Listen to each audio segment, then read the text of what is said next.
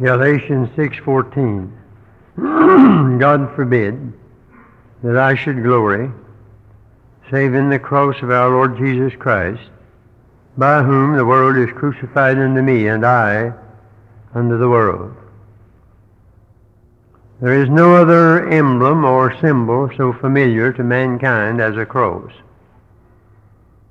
How did it ever happen that two ugly, rough-hewn beams of wood, put together for the purpose of torture and execution and death, ever got such a name? There's no other device, no other contraption on the face of the earth that has the worst reputation and the best reputation at the same time. The cross is the instrument for the most awful way to die imaginable, the synonym for horror and agony and slow death, with screaming nerves and tearing muscles, and the body disintegrating in bloody hours of a living hell. We shudder and turn in horror from the very thought of crucifixion. We've never witnessed one. There's no other way to leave this world so repulsive. And yet, the cross is more precious to more people than any other sign on the face of the earth. It tops the steeples of countless churches. It stands on mountain peaks. It marks unnumbered graves. It's worn around the necks of devoted worshipers. We see it everywhere: red cross, white cross, blue cross. And it's the theme of hundreds of hymns. It's reviled and revered both. It is hated and honored both. It's scorned by the demons of hell and sung by the angels of heaven. How did it get that way and gain that double reputation? Well, it started in ancient history as the worst method of execution in the Roman Empire. There's no cross in the Old Testament except as it points toward the New, but we do read, "Cursed is everyone that hangeth on a tree."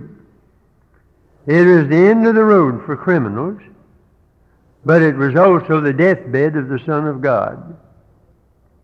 When today we sing, "In the cross of Christ I glory," Jesus, keep me near the cross, beneath the cross of Jesus, and that song that's requested most, "On the hill far away stood an old rugged cross," the emblem of suffering and shame.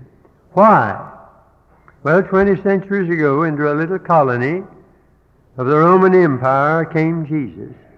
He didn't come just to preach the Sermon on the Mount or to give us the Golden Rule, as wonderful as they are. He didn't come to be a martyr for a cause. He came on greater business than all that.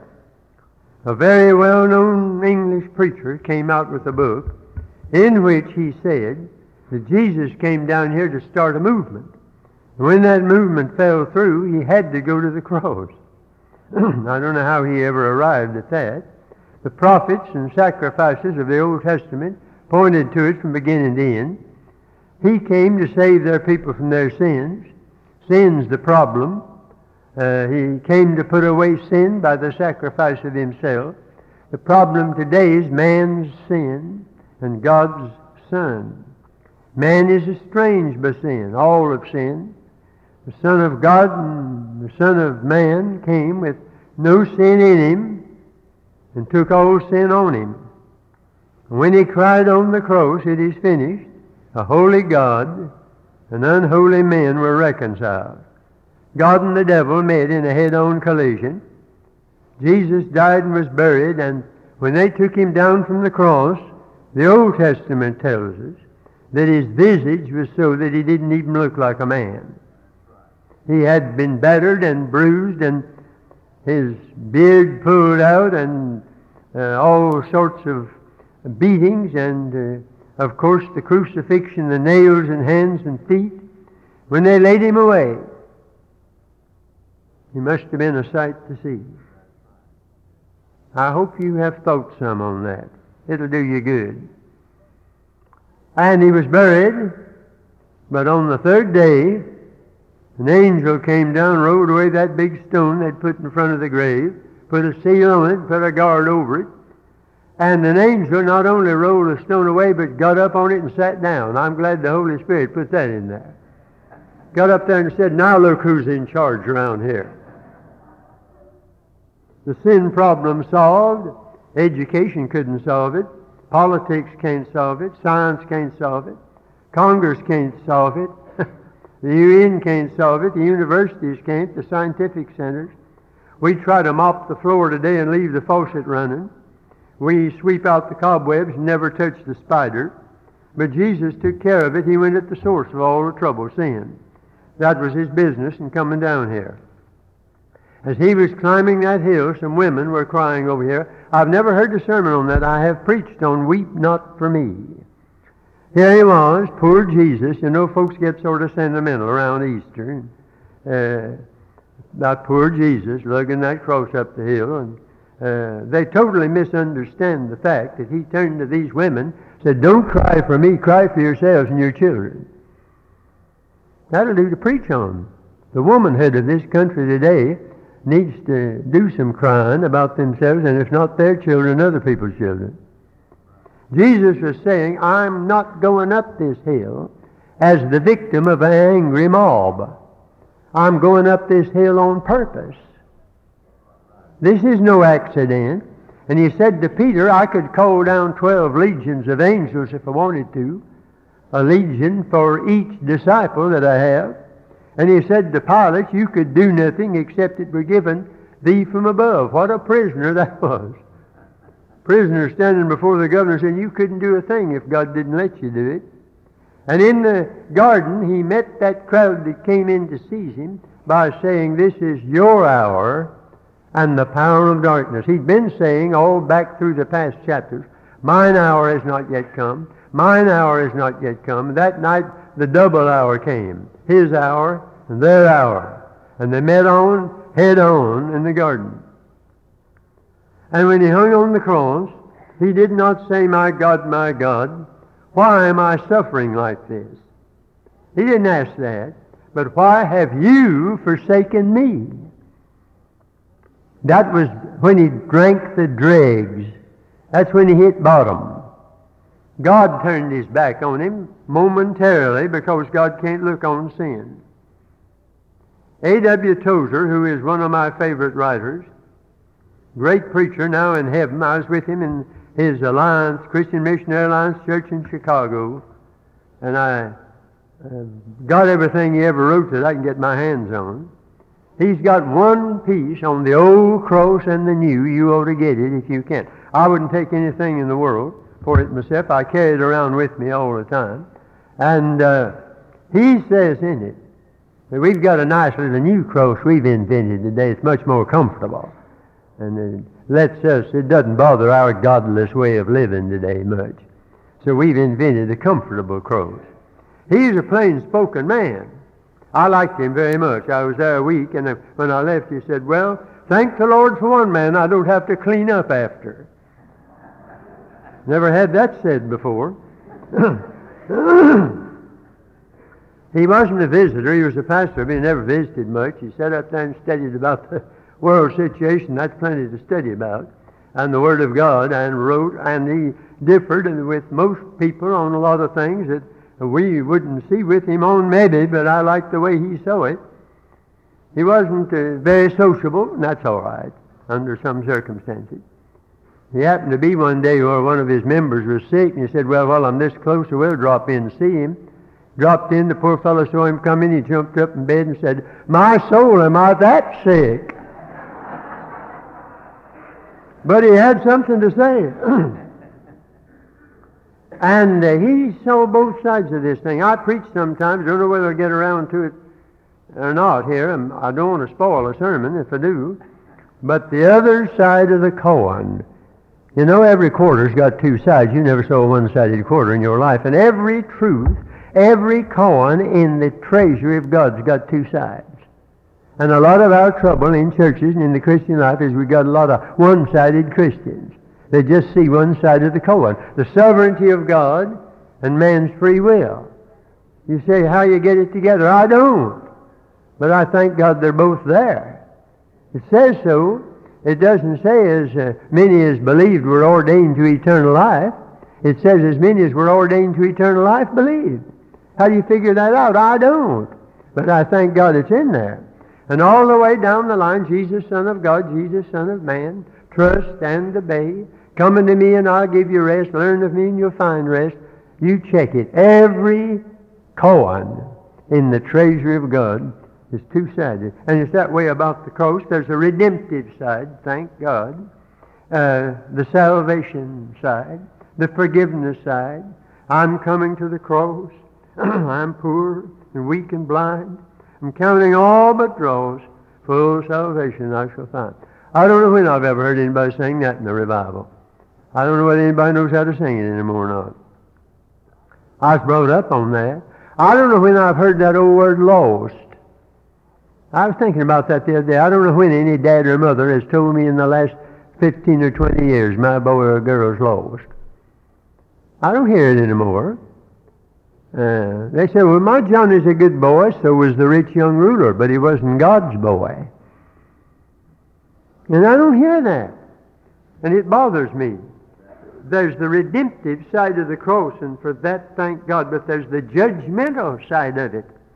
Death to the old man, that's what Galatians 6:14, I just read it to you.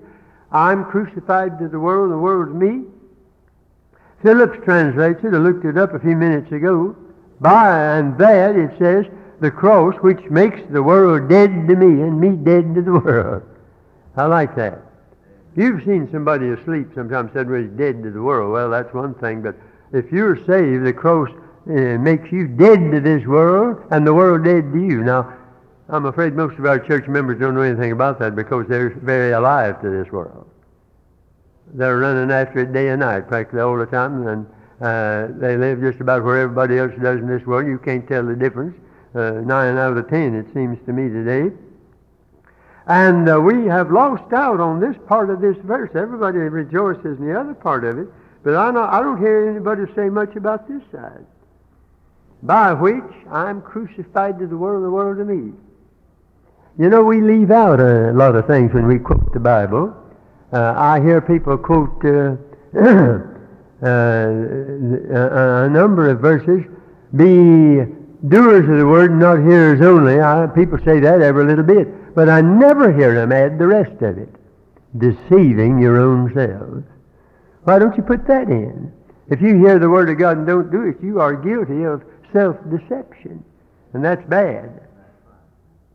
The cross was never meant to be a charm and a holy horseshoe and something to wear around your neck for good luck. To the old rugged cross I'll ever be true, its shame and reproach gladly bear. I watch congregations on Sunday morning sing that. Well-fed, well-clothed, well-housed Americans. And I said, Lord help us. I'll bear gladly its shame and reproach.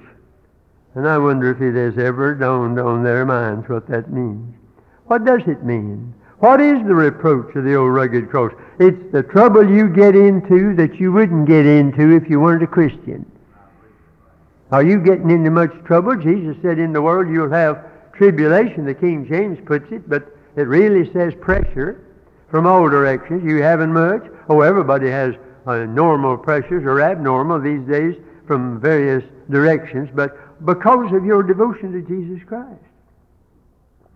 Some people, every time they have a headache, they think they're bearing their cross. Well, an aspirin tablet will take care of that. That's not what I'm talking about. It's identification with Jesus Christ in His death and resurrection. I heard of some girls that had been pretty worldly and they got saved and they got an invitation to a dance and they said, well, we're not going, but we want to give them a Bible reason. They read that we're dead to the world. So they wrote back and said, we're dead and can't come. That's all right. That's all right. That's Scripture. The only thing I would object to in that is they're only stating half of it. You're not only dead to the world, you're alive unto God. Now that's the other side of it. That's the other side of that coin I'm talking about. And I know some church members are dead enough. My soul, yeah. They're still moving around to save funeral expenses, but they're not alive unto God. Do you realize that the one who said the most about the world is, of all people, John? You'd have thought that Paul or Peter or somebody else would have said most. John outdoes all of them by a big margin. You just go through the gospel and the epistles of John, put a line under world, you will be astounded. One time, 5 times in one verse. 5 times. And the world, according to John, doesn't just mean smoking and drinking and card playing and all that. When I was a boy growing up, there weren't but about 4 or 5 worldly things. You didn't do them, you were all right. The same people who wouldn't think, of course, of smoking, and they were right, no dedicated Christian will either. And all the rest of it. But some of the people who wouldn't think of doing those things sit around and gossip all afternoon, tear up a half a dozen reputations before sundown. That's just as bad in the sight of Almighty God. And Jesus said, before I come back, it'll be like it was in the days of Lot. Well, how was it? He didn't say they were drinking liquor and carousing around. He said they were eating and drinking and marrying and giving in marriage and buying and selling and planting and building. What's wrong with that? Nothing, if you keep it in its right place. But if that's all you do, if that's all you're interested in, business, money making, just the things of this life, you're as worldly as some young blade on a dance floor at 2 in the morning. If you're taken up with this age and that's all you live for. I think of a man raises hogs. That's nothing wrong with that. But that's what he lives for. Terrible thing to live for, but that's what he lives for. He can't get to heaven for hogs. That's all he knows. And he's a worldling in the sight of God because that is being taken up with this age. But we're not saved by the cross of Christ so much as by the Christ of the cross. Let's get it straight. When he hung on that cross, they said, let him come down from the cross, and we'll believe him. The world would believe him today if he'd come down from the cross. They don't like the cross. They don't like the blood. The world will accept him as a teacher, as a leader, as an example. I hear John 12:32, I, if I be lifted up from the earth, will draw all men unto me, and it's greatly misunderstood. Some people get the idea if I just brag on Jesus and present Jesus in a general way, that'll draw all men to him. That's not what it means. It means that if I be lifted up on the cross, if the cross is presented, as Moses lifted up the serpent in the wilderness, so must the Son of Man be lifted up. It's the lifted up cross of Christ with him on it. Of course, the resurrection that follows. But it's the crucified Christ. And that's why this famous minister didn't seem to have much use for the crucifixion, except that Jesus sort of was forced into it. But we're not saved by Christ the paragon, but by Christ the propitiation. Our third president, Thomas Jefferson, was a very smart man. But he said he got him out of a New Testament all of his own, all that he could believe about it. And he said, love God and your neighbors yourselves, all there is to it. Said that's what Jesus came to teach. And there's no mystery in it. Did he never read, great is the mystery of godliness? God was manifest in the flesh, justified in the spirit, seen of angels, preached among the nations, believed on in the world, received up unto glory. He must have missed that one. It's the one who is lifted up as the Savior. And Thomas Jefferson said that Jesus never claimed any other than human excellence. Lord have mercy on him. That brings him down from the cross. You don't have to understand all the meaning of it. I don't understand all about the plan of salvation. If my little head could take it in, there wouldn't be much to it. But I think of that dear soul who wrote to the great Scottish preacher, Alexander White, and said, I just can't feel that I'm saved. I don't have assurance. How do I know that I've been saved? And he wrote back. And the background, I think, as I recall it now, was, he said, when Moses lifted up that serpent in the wilderness, There must have been several 100,000 Israelites standing out there. And the fellow on the back row couldn't see that snake, couldn't make out what it was from that distance. But he said, God didn't say, see. He just said, look. Now, I hope that'll do you some good tonight. You say, well, I don't know, I just can't, I can't see the plan of salvation. I can't get it all together. Well, God didn't say get it together. He said, believe on the Lord Jesus Christ and thou shalt be saved. You can look, can't you?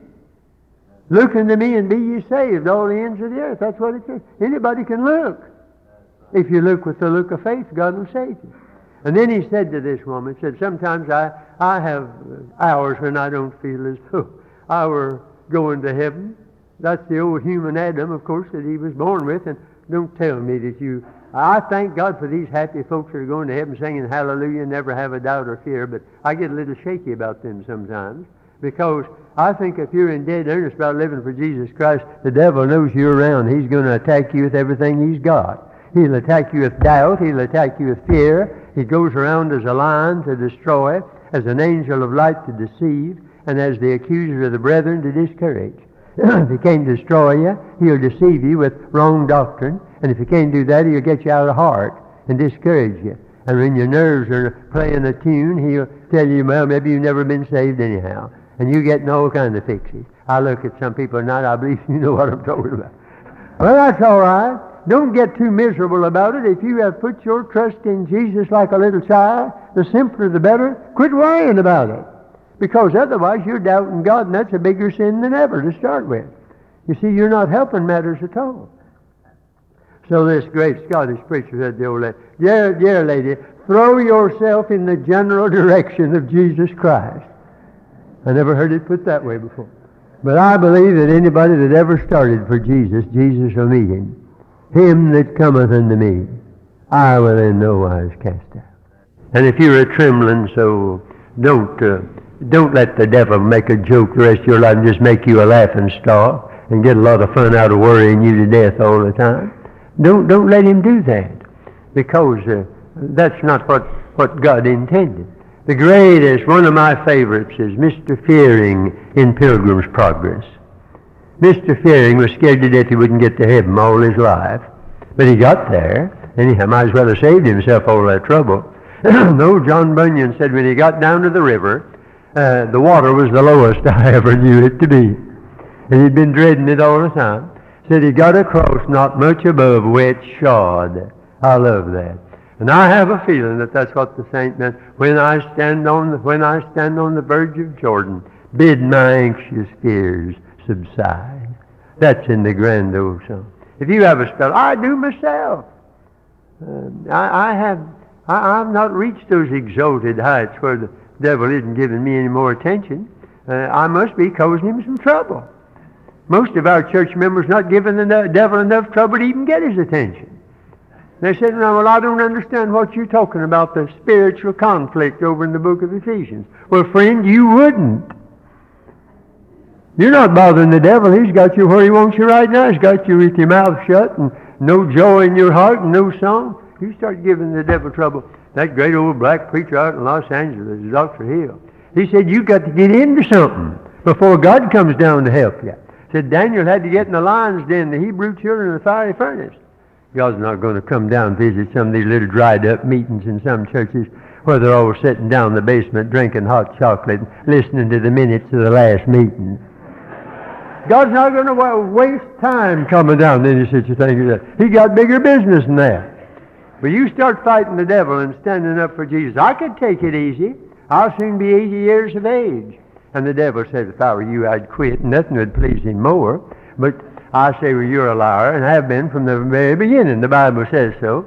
And every time I can preach one more sermon, I thank God, because I'm going to cause him some trouble. And if you stir up people and get them right with God, that's going to worry the devil more than anything else I can think of. I'm crucified to the world, and the world's crucified to me. But not only is that true, there's another cross. I must bear my cross. I've been talking about his. I must bear my cross and come after him. We've made us a pretty new cross today. It's dressed up so as not to offend Sunday morning bench warmers. who don't want their placidity disturbed by gory references to a bruised and beaten Savior with his beard pulled out and his face covered with blood and spittle and dying between two thieves. That's not pretty. And a lot of people have done ridiculous things trying to dress up the crows. No, trying to dress up Jesus in the garden. No. Now when he came back to John on Patmos, he was so brilliant and beautiful then. John dropped out and couldn't take it. Fell out. But, my friend, there isn't anything elegant about the cross. It grates on our sensibilities. Especially these Sunday morning churchgoers who've been up too late at the late show on Saturday night, and then said half asleep on Sunday and wished the preacher would stop. Ken Hudler is an artist, a friend of mine, great artist in Maryland. He paints pictures of the agony of Jesus. And I've never seen such pictures. They're terrible. I've seen pictures of Jesus in the Garden of Gethsemane. It looked like he wasn't hurting much, just suffering a minor inconvenience. But the Bible says the worst part of what he suffered was not physical, and that is bad enough. There's no more awful way to leave this world than to be crucified, hang there and die by the hour. But the Bible says that the worst of it all, he poured out his soul unto death. Now, I don't know what that means. That's beyond me. And you too. But it says so. I heard of two preachers some time ago. One of them said to the other, "Man, I sweated blood over that." And the other preacher said, "Don't let me ever hear you say that again. You don't know what sweat and blood is. Jesus did. But don't let me hear you ever use that." I've got a picture hanging over my desk where I live. I didn't even frame it. I didn't want it framed. I wanted it to stay as ugly as it could be. Of Jesus in the garden. It was sent to me by James Robinson, the evangelist. I think a lot of him came to my room years ago when he was starting out, and he felt God had called him to be a prophetic preacher. And I don't mean just preaching about prophecy, but speaking for God to this day and generation. And I'm for James Robinson. He names things, and some folks don't like him, and he's given the devil a lot of trouble. But I appreciate the fact that he sent me this picture. He sends it to his various TV listeners, or did then. Jesus there in the garden with his arms around a huge rock, and of course the artist put a halo over him, and up in the air you could see him on the cross tomorrow. And of course it was on his mind. Over here lay the disciples, "Lord, help them asleep." And that thing gets me every time I look up at that. Nobody will ever know what he went through that night in Gethsemane. I've been there in the place, and I've often said no words that the human mind can ever think of or the tongue say can get anywhere near the agony of that hour. And then, of course, of the cross. We made an ornament out of the cross, and we hang it around our neck. I'm not talking about a crucifix, but I do think they ought to have a place in our churches. I'm glad to see the cross on every door back yonder. Some folks don't believe Baptists ought to have any cross in the church. I don't see anything wrong with a cross in church. I hope when you go out tonight, every one of you will run right smack into that and face it before you get out of here, because if we had more people facing up to the cross today, they'd be living differently. When he hung on the cross, I read, sitting down, they watched him there. Too many people today just spectators, just watching the crucifixion. Onlookers. This generation of athletic stadiums, and they're facing the crucifixion as nonchalantly as women in the days of the French Revolution would go over to the guillotine where they were chopping off heads and sit there knitting to watch the beheading, and they were so hardened. I think we get that way. We've hid the cross, and we've put cushions in the place of it. It's a little too uncomfortable. I was with a song leader the other day. He said, some time ago the kids put on a program in our church and said they were supposed to come marching down the aisle and up in the pulpit and come down the aisle singing "Onward, Christian Soldiers." One of them got the idea pretty late that we'd like to have a little cross, each of us, and carry it with us. Well, I said it was too late to go into all that. Some of them brought one from somewhere, but I took them away and put them in the Sunday school room. We couldn't get tangled up with that at this late time. I said they didn't like it. And when you get the kids dissatisfied about something, you better look out. So they came down the aisle singing, "Onward, Christian soldiers, marching as to war, with the cross of Jesus hid behind the door." I don't blame them. I don't blame them. Don't you hide the cross behind the door. Can you sing, at the cross, where I first saw the light, and the burden of my heart rolled away, was there by faith I received my sight. Now I'm happy all the day. Or, I take, O cross, thy shadow for my abiding place. I ask no other sunshine than the sunshine of his face. Now watch it. Content to let the world go by, Lord help us. I almost give up when I get to that. And then look around the way most church members live today, wearing themselves out trying to keep up with it. Content to let it go. My sinful self, my only shame. The only thing I'm ashamed of is me, and my glory all across.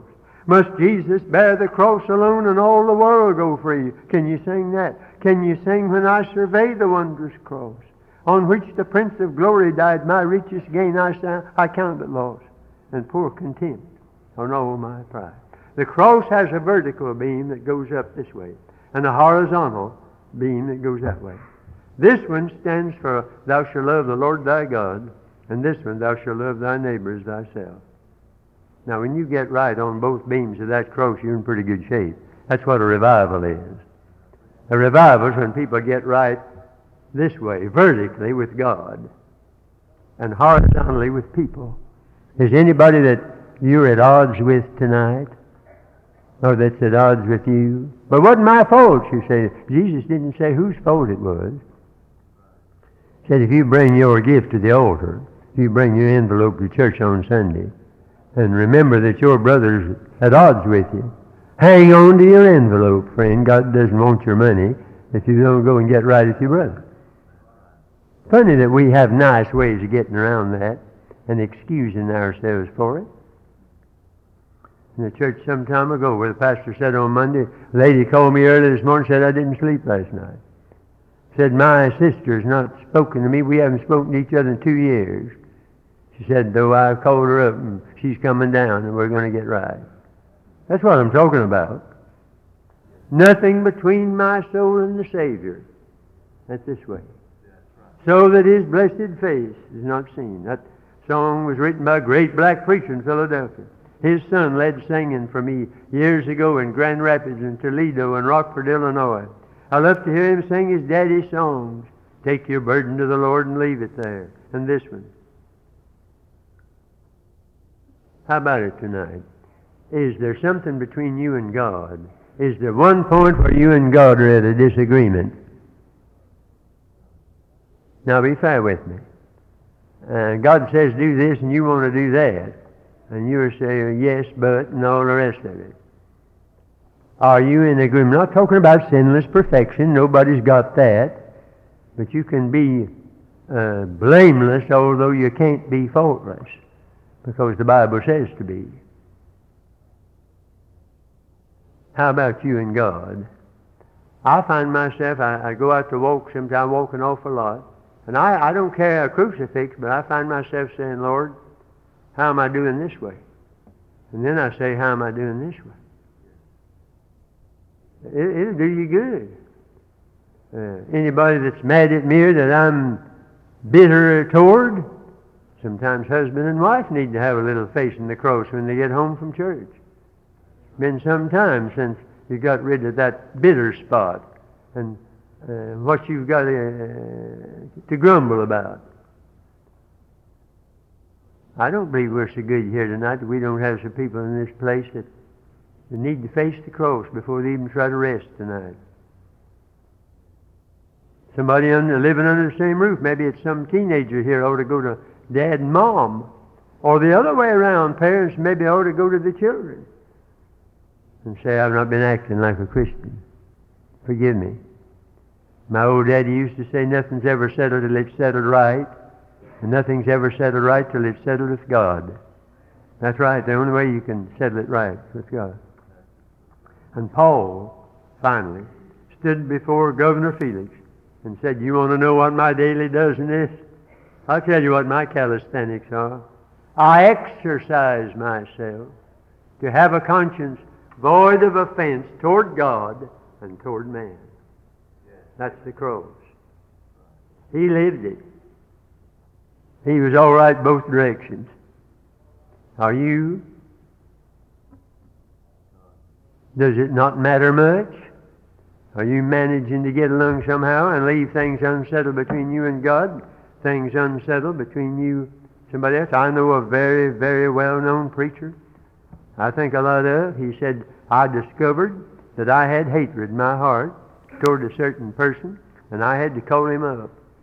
And I said, I want to tell you that I've had hatred in my heart, and I want to confess it, and I want to get right." And that's what God wants you to do. Some years ago, I had meetings in Waco, Texas, 7th and James Church, across the street from Baylor University.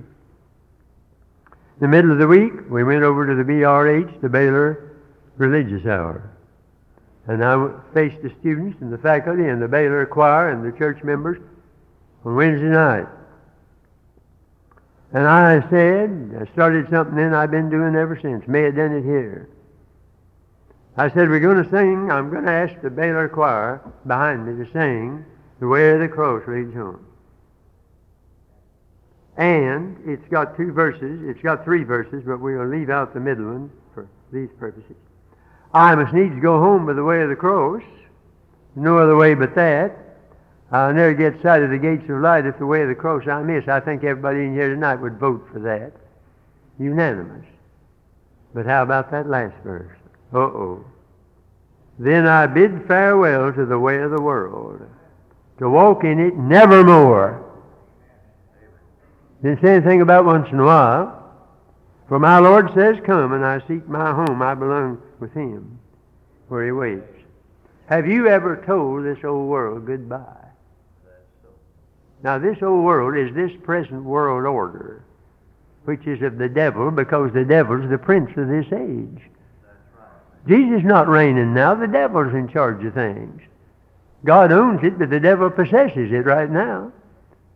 Somebody steals my overcoat, I still own it, but somebody else possesses it.